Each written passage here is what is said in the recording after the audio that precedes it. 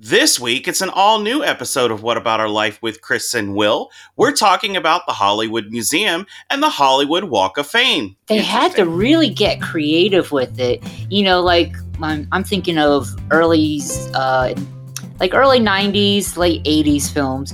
But I mean, like movies like Gremlins or even The Goonies, or with special guest, Danelle Dadigan. Where Lucille Ball received her signature red hair that we knew her for.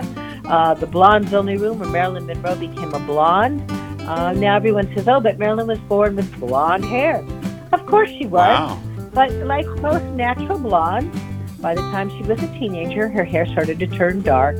And her first wedding photos at age 16 showed her with brown hair.